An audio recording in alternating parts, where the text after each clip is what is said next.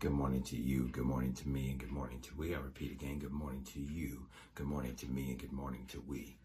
Just because no one has done it in your family, no one has done it in your circle of friends, does not mean you shouldn't do it. Now we're talking about positive things here. We're not talking about things that are detrimental to your health or detrimental to others. We're talking about choices. If you decide you want to live in an RV and you want to travel state to state, nobody has done it. You're not hurting anyone. You're getting enjoyment out of it. Knock yourself out. Decide you want to be a teacher, a nurse, a cop, a fireman, construction worker, engineer, doctor.